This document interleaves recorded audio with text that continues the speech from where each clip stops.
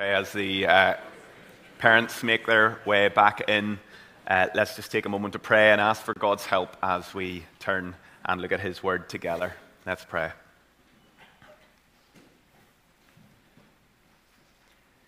Father, we sung earlier in the service the words, "Cause your word to come alive in me."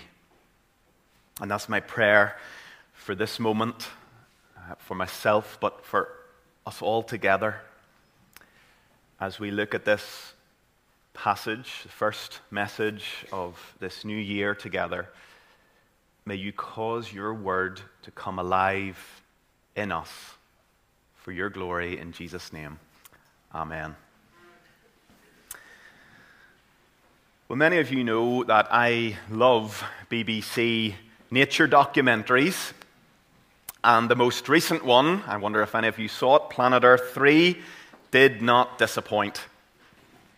The third episode was called Deserts and Grasslands, and it tracked with a family of baboons in the deserts of Namibia. Did anyone see it? Oh, come on. It's on iPlayer now. Watching this family of baboons fighting to survive for 8 months of the year without a drop of rain, it was almost agonizing at times. The images of the arid and unproductive land, the family of baboons growing thinner and thinner, it was hard to watch. But then the episode tracked with the rain coming in the 9th month. And David Attenborough, in his commentary, used the following striking words. He said, "The much-needed rain brings salvation. Not just to this family, but to the thirsty land. When it falls, it totally transforms the desert into a productive landscape." And then you got these beautiful images of flourishing and greenery everywhere. And that journey, recounted in the episode, illustrates helpfully what the passage we're looking at this morning is all about. Listen to the words of Isaiah 43:19. The Lord says, "Behold, I am doing a new thing. Now it springs forth. Do you not perceive it? I will make a way in the wilderness and rivers in the desert." This is a section of Scripture where God speaks of coming afresh into the wilderness of our lives and bringing with Him much-needed spiritual renewal. In these verses, Isaiah shows us the God who reforms people who have lost their sense of purpose. He shows us the God who reforms Christians who have lost a godly vision for their lives. People who are stuck in a spiritual rut. And on the first day of the new year, or the first Sunday of the new year, I want these verses to light a fire under our hearts and to make us bubble with longing for a new day of spiritual life and fruitfulness in our own lives. Several years back, I went through a process with a church called Clearing Our Vision. It was a corporate effort to identify clutter, spiritual clutter, and rediscover clearly what we want our lives to be about. Well, this passage, Isaiah 42 and 43, is given to help us clear our vision for 2024, to help us rise up out of the dust of lesser things and to go forward with a godly vision for our lives. This is a journey of spiritual renewal. And the journey of spiritual renewal in these verses comes to us really in 4 sections. And I just want to work through the passage, each section in turn, and I'm going to summarize each section with just one key word that captures the progressive steps of a renewal process. And so if you perhaps at the start of this year thinking, do you know what, I've got into a bit of a spiritual slump. I am lacking spiritual purpose and vision and direction. Or if you just are in need of freshness, even now, open your heart and just be praying inwardly, Lord, speak to me and let the water of your word fall afresh on me this morning. So section 1, our key word is confrontation. And it's chapter 42, verse 18 to 25. In these verses, the Lord addresses his people and confronts them over the fact that they have lost their sense of spiritual purpose. Look at the way he confronts them in verse 18. Hear, you deaf, and look, you blind, that you may see. Who's he addressing here? Well, the answer is given in verse 19. Who is blind but my servant, or deaf as my messenger whom I send? Who is blind as my dedicated one, or blind as the servant of the Lord? My servant, my messenger, my dedicated one, these are all ways in the book of Isaiah that God speaks of his own people. You see, in Isaiah chapter 42, verse 6, just before this passage, we see God's clear commission to his people that they were to live as lights among the nations. God's people were to show a watching world the beauty of a life lived according to God's word. But God's people at this stage in their history had lost their way, lost their purpose. They'd become so influenced by the world around them that they had lost, we could say, their distinctiveness in the world. They failed in their mission to be lights for the Lord and lost their sense of purpose. It reminds me of the words of Jesus in the Sermon on the Mount. Matthew 5:13, you're the salt of the earth. But if the salt has lost its taste, how can it be restored? God confronts his people at this stage of redemptive history in Isaiah 42, and he says essentially, you have become bland. And I just want to ask, right at the outset, might this have happened to you? Our mission as God's people today is the same as God's people then. We are to show the beauty of a gospel-shaped life in the world. We are to show a watching world the beauty of a life lived under the lordship of Christ, at work, at home, at school, at uni, with our friends. Have we lost our distinctiveness? What are the results of losing our sense of purpose? Or what are maybe some of the symptoms of this life? What does it look like when we drift away from living closely to the Lord? Well, Isaiah actually speaks of 3 things in this text.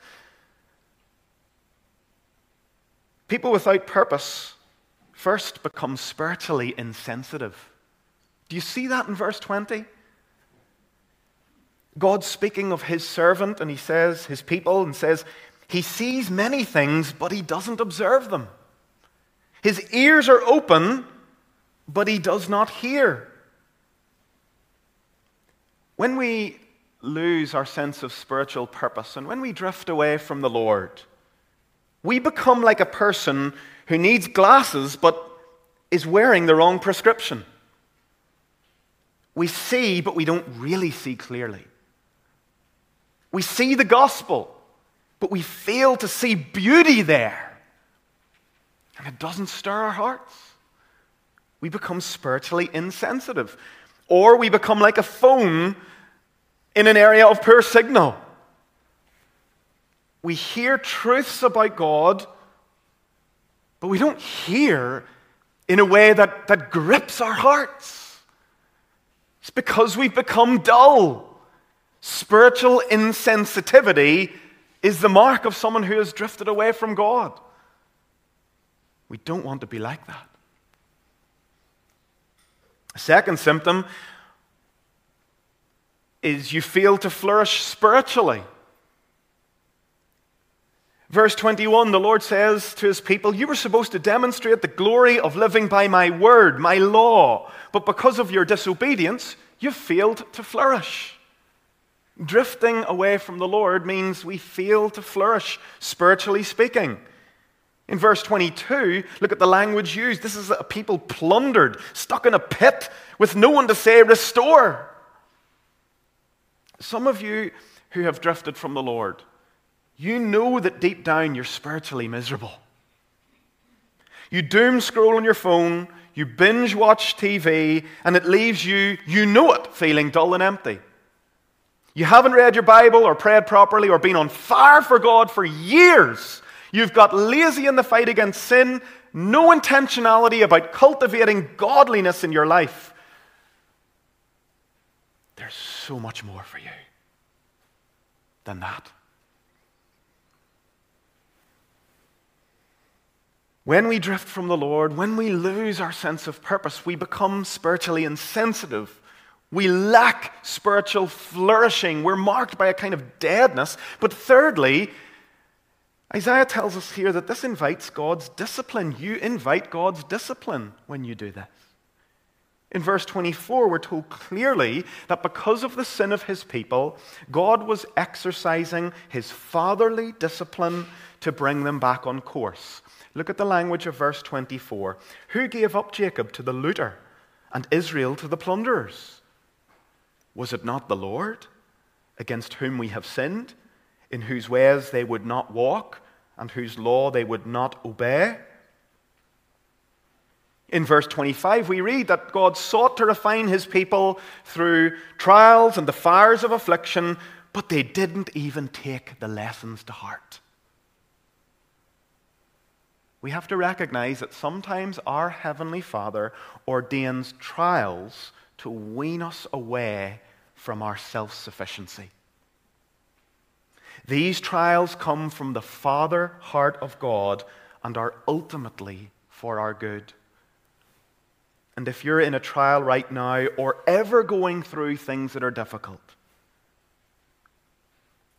when you have the strength to stop and look to the Lord, it might be good for you to ask this question: Lord, what are you trying to teach me through this? What are you trying to work in me through this? Life's hard right now, Lord. But I know that nothing comes my way that is outside of your providential care. So even in this, you have something good for me. What is it you're trying to teach me? What are you trying to work in me through this? Is it patience? Are you trying to wean me away from my self-sufficiency so that I'd be more dependent on you? Are you trying to wean me away from my complacency so that I will become more close to you and dependent on you? In the first part of our passage this morning, God confronts a people who have totally lost their sense of purpose and calling. And this confrontation comes from love. This is a call for those in the wilderness to rise up and shake off their dust and renew their vision. And maybe just before we move on to the second section, the question of verse 23 needs to be a question that you pay attention to this morning. Who among you will give ear to this and will attend and listen for the time to come?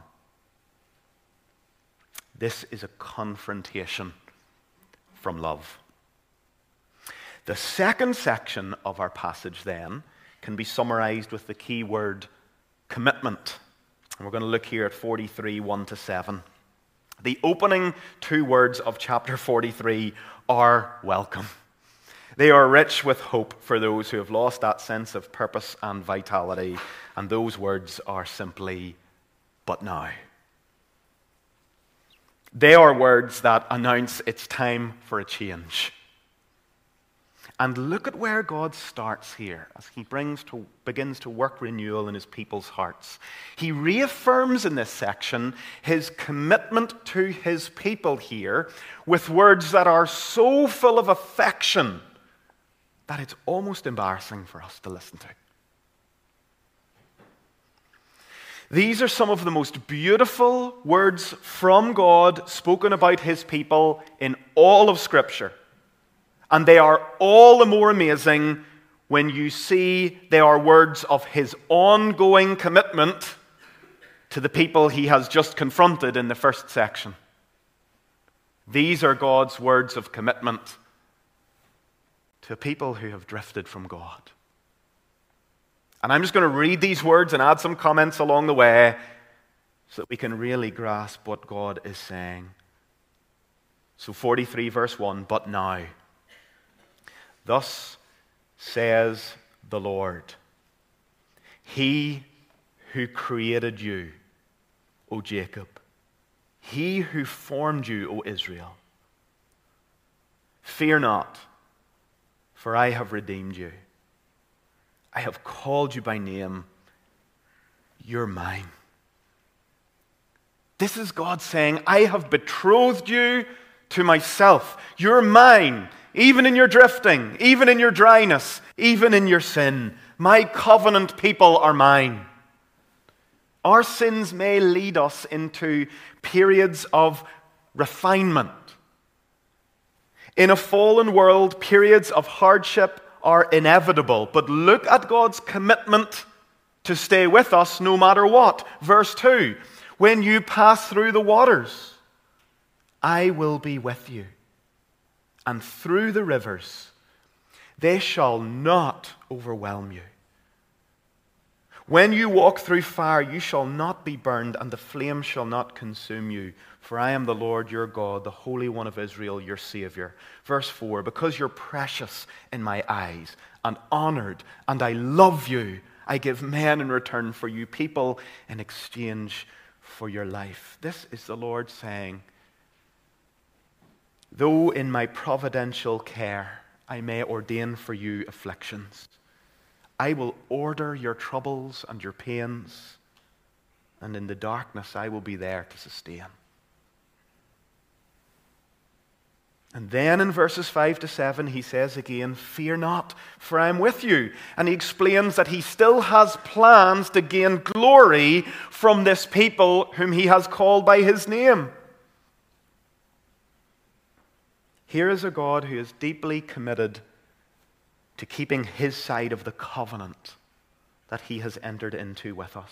Though we drift, though we take him for granted, though we forget him and are guilty of spiritual adultery, he is the one who has a love that will not let us go.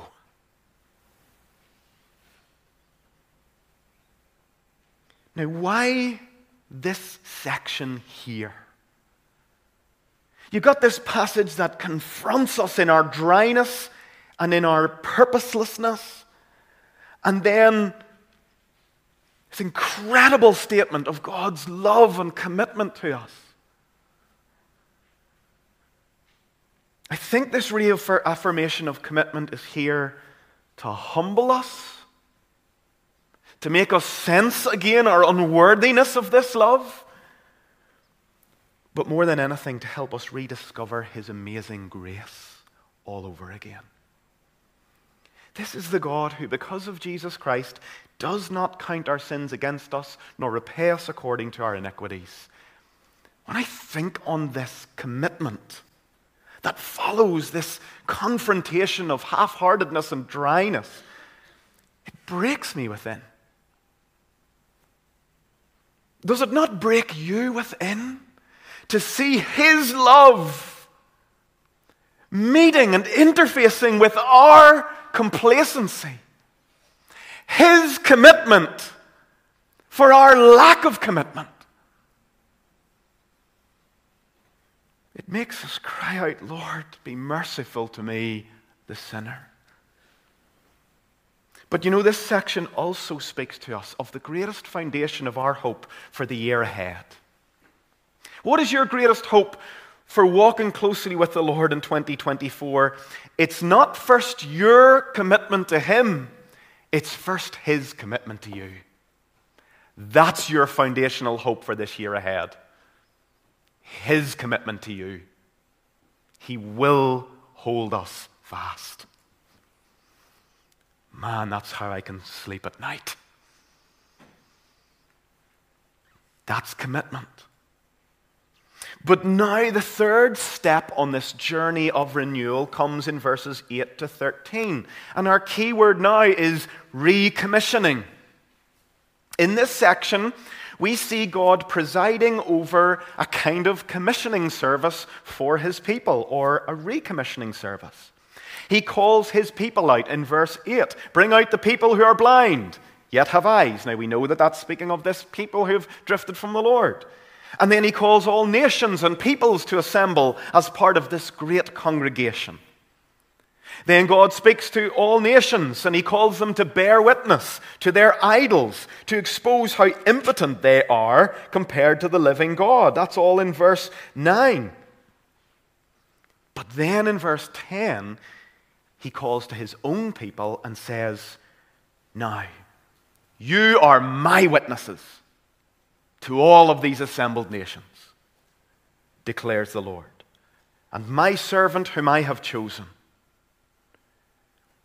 In verse 10, when God says, you are my witnesses, He is calling His people to rediscover their purpose. You are called to bear witness among the nations and to declare among the nations my greatness and my glory. What is the content of this witness? What is it that they're to be declaring? Well, there are two things clearly outlined here. First, His all-sufficient salvation. You're to bear witness to my saving grace. Verse 11, we're to say, our God alone is God. Besides Him, there is no Savior. We're not saying Jesus is a way or even the best way to be right with God. He's the only way to be right with God. In Islam, no salvation. In Hinduism, no salvation. Anything not faith alone in Christ alone, no salvation. In verse 12, God says it again. You are my witnesses. And here He moves on to point from His people bearing witness to His salvation to His people bearing witness to His sovereignty. End of verse 12. I am God. I am He. There's none who can deliver from my hand. I work, and who can turn it back? We witness to His supremacy and sovereign reign in all of life. We say to a watching world, Jesus is my Savior and my Lord. And you show the world the beauty of a life lived according to the gospel. What it looks like to live under the lordship of Christ in word and in our witness, our behavior. This is all captured beautifully in the hymn that we sing sometimes, Ancient of Days. Here's what we say to a world looking on. There's none above Him, none before Him. All of time is in His hands. For His throne it shall remain and ever stand. All the power, all the glory, I will trust in His name, for my God is the Ancient of Days. Here's the main point that this section makes. God wants His people to rediscover their calling, to be His witnesses, just where He's placed us. And this again is exactly the same commission that we have received by Jesus. Do you remember what He said before He ascended to the right hand of the Father? Acts 1:8, you will receive power when the Holy Spirit has come upon you, and you will be my witnesses in Jerusalem, in Judea, Samaria, and to the ends of the earth. So let's clear our vision for the year ahead. Your calling from God this year and every year is to just be a faithful witness to His sovereignty and salvation. Through your life, through your words, you're to demonstrate, wherever He's placed you, the beauty of a life lived under the lordship of Christ. What does that look like? Well, in your workplace or with your family or wherever you're living your life in all your spheres, you're fighting laziness. You're fighting the temptation to cut corners at work. You're fighting the temptation to do shoddy work. That'll do work. In the canteen, when you're with your colleagues, your language is noticeably different. In the staff room, you try to avoid the gossip and the complaining as much as possible. You're part of a different culture, the culture of the kingdom. You don't want to be secularized. You want to Christianize the environment around you. And when people notice and when the opportunities come, in a simple way, you just speak of the hope you've found in Jesus. Your life is always bearing witness to something. I wonder what your life is saying about the value and worth of God in your life before a watching world. What is your life saying? Rise up and hear the Lord say again on the first Sunday of this year, "You are my witnesses." Rediscover your calling. Rise up out of the muck of half-heartedness. Rediscover a godly ambition for your life. It doesn't have to be complicated. Rediscover the beauty of a life built on God's salvation and God's sovereignty. Well, we come then in this fourth section of our passage to the final stage of this journey of transformation. And the key word here we're going to use is just renewal. We see it in verses 14 to 21. The Lord here renews the hope of His people by explaining that He is going to do a new Exodus-like work to liberate them from their languishing in spiritual poverty. In verses 16 and 17, He reminds His people of His work of liberation through the Exodus. But then in verse 18 He says, "Remember not the former things, nor consider the things of old. Behold, I'm doing a new thing. Now it springs forth. Do you not perceive it? I will make a way in the wilderness and rivers in the desert." The Exodus was never to be merely a one-time event in the history of God's people. It was a pattern of salvation. A God of grace coming to a people languishing in spiritual poverty and slavery and sin. God opening a new way for them to come out through the wilderness and to come into a well-watered land.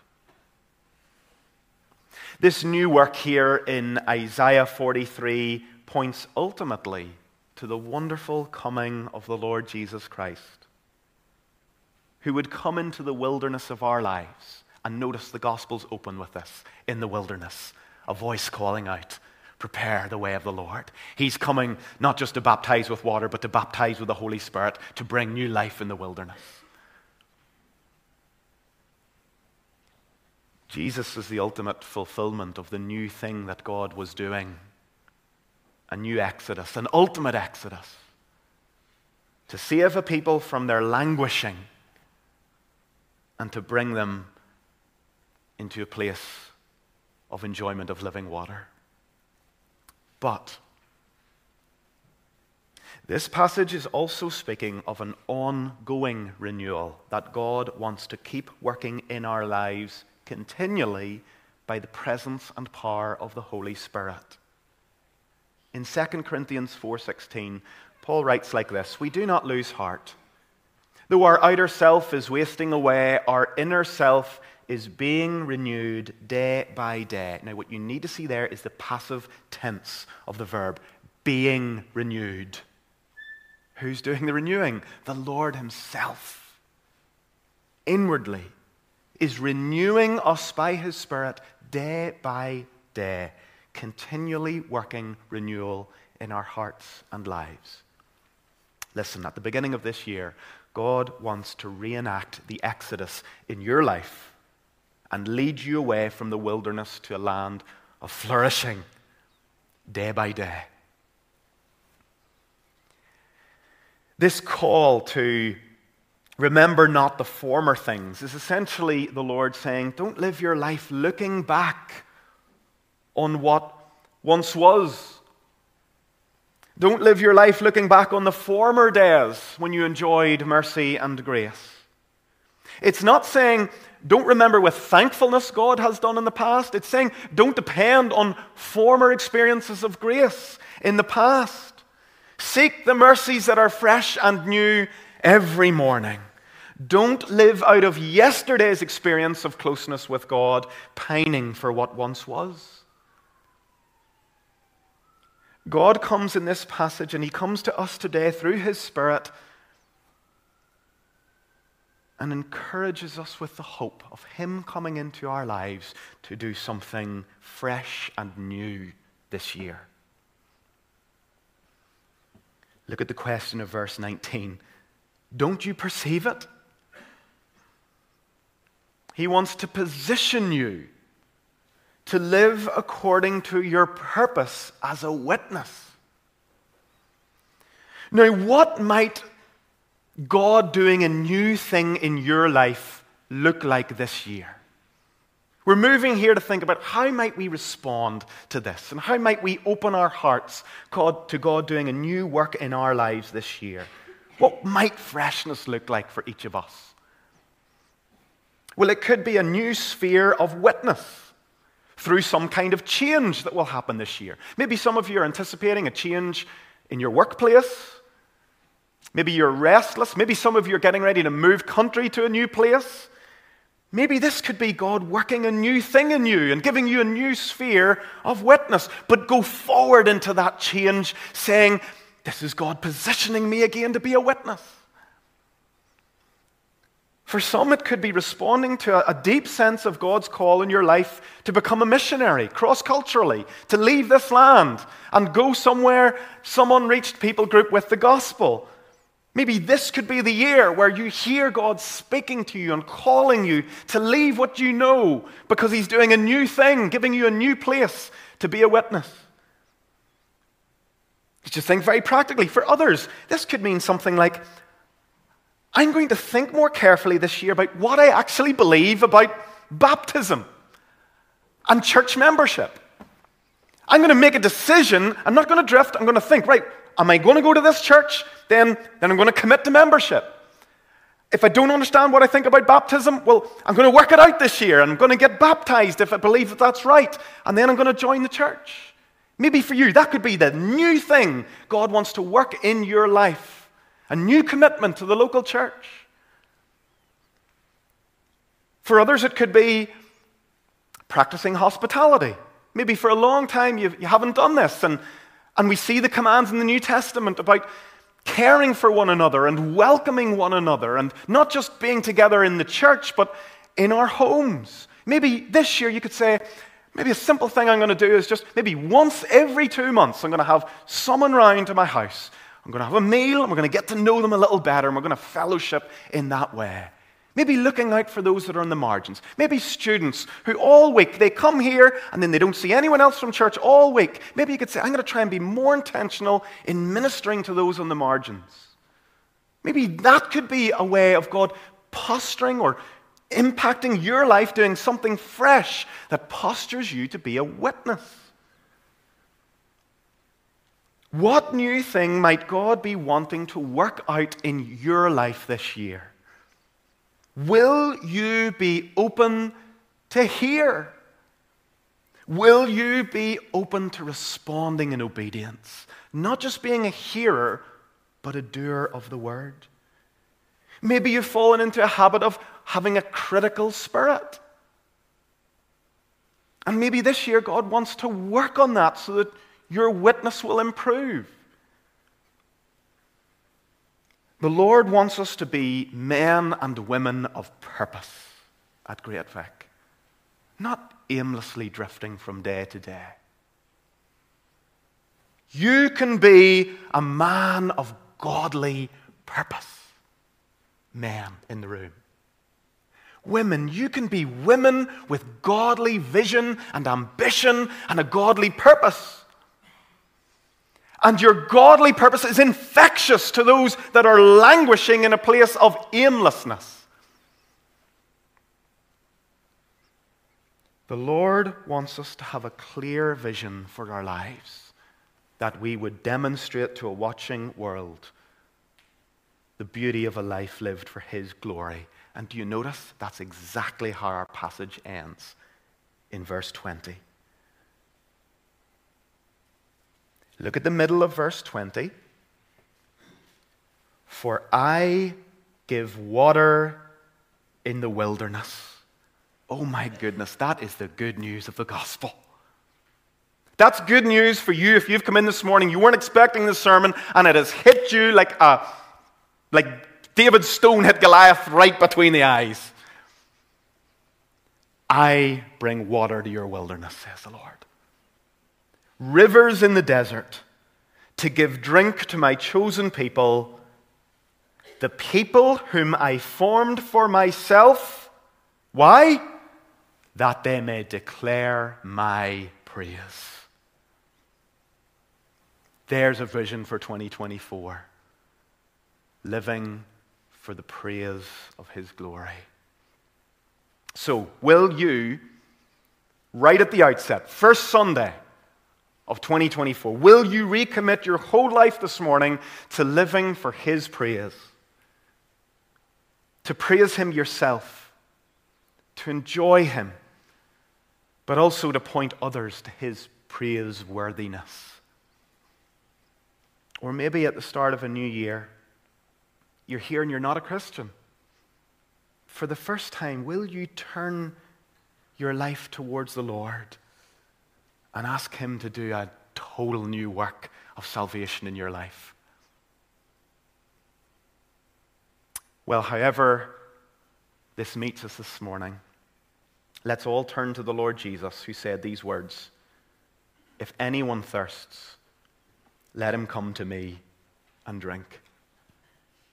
Whoever believes in me, as the Scripture has said, out of his heart will flow rivers of living water."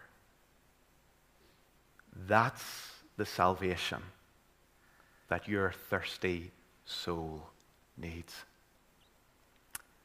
Let's pray.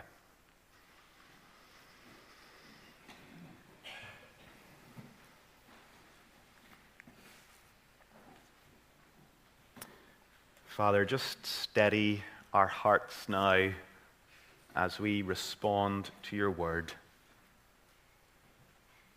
At the start of a new month and the start of a new year, we're going to just gather around your table now and respond by having the Lord's Supper, remembering the place of our spiritual transformation and renewal.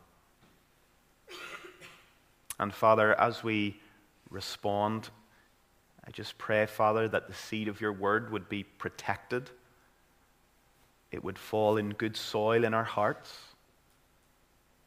That you'd shoot down the birds that would want to peck at the seed and take it away. That you'd cut back the thorns that would want to grow up and choke the word. That you would break through the stony soil so that our roots would go deep.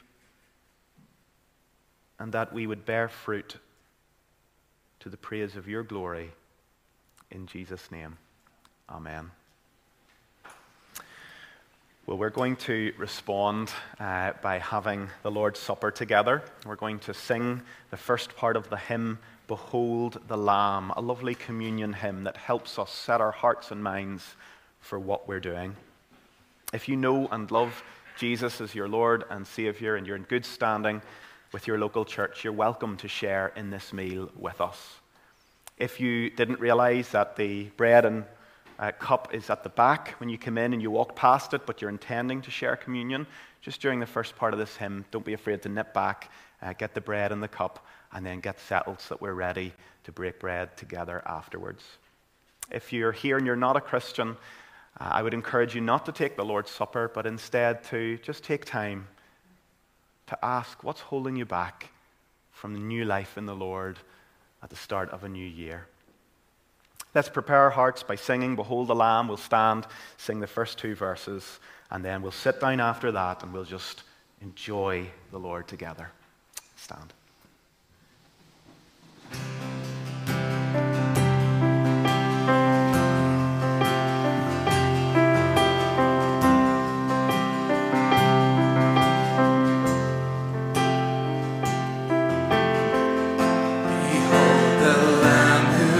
Our sins away, slain for us,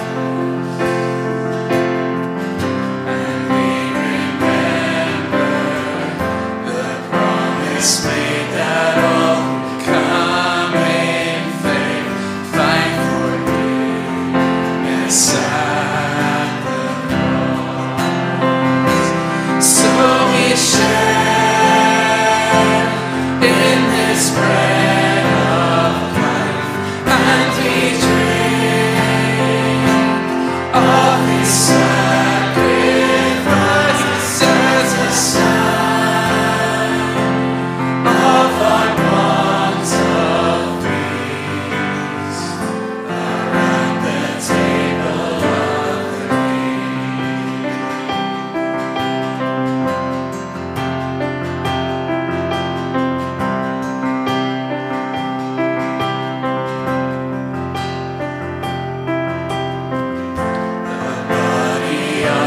Say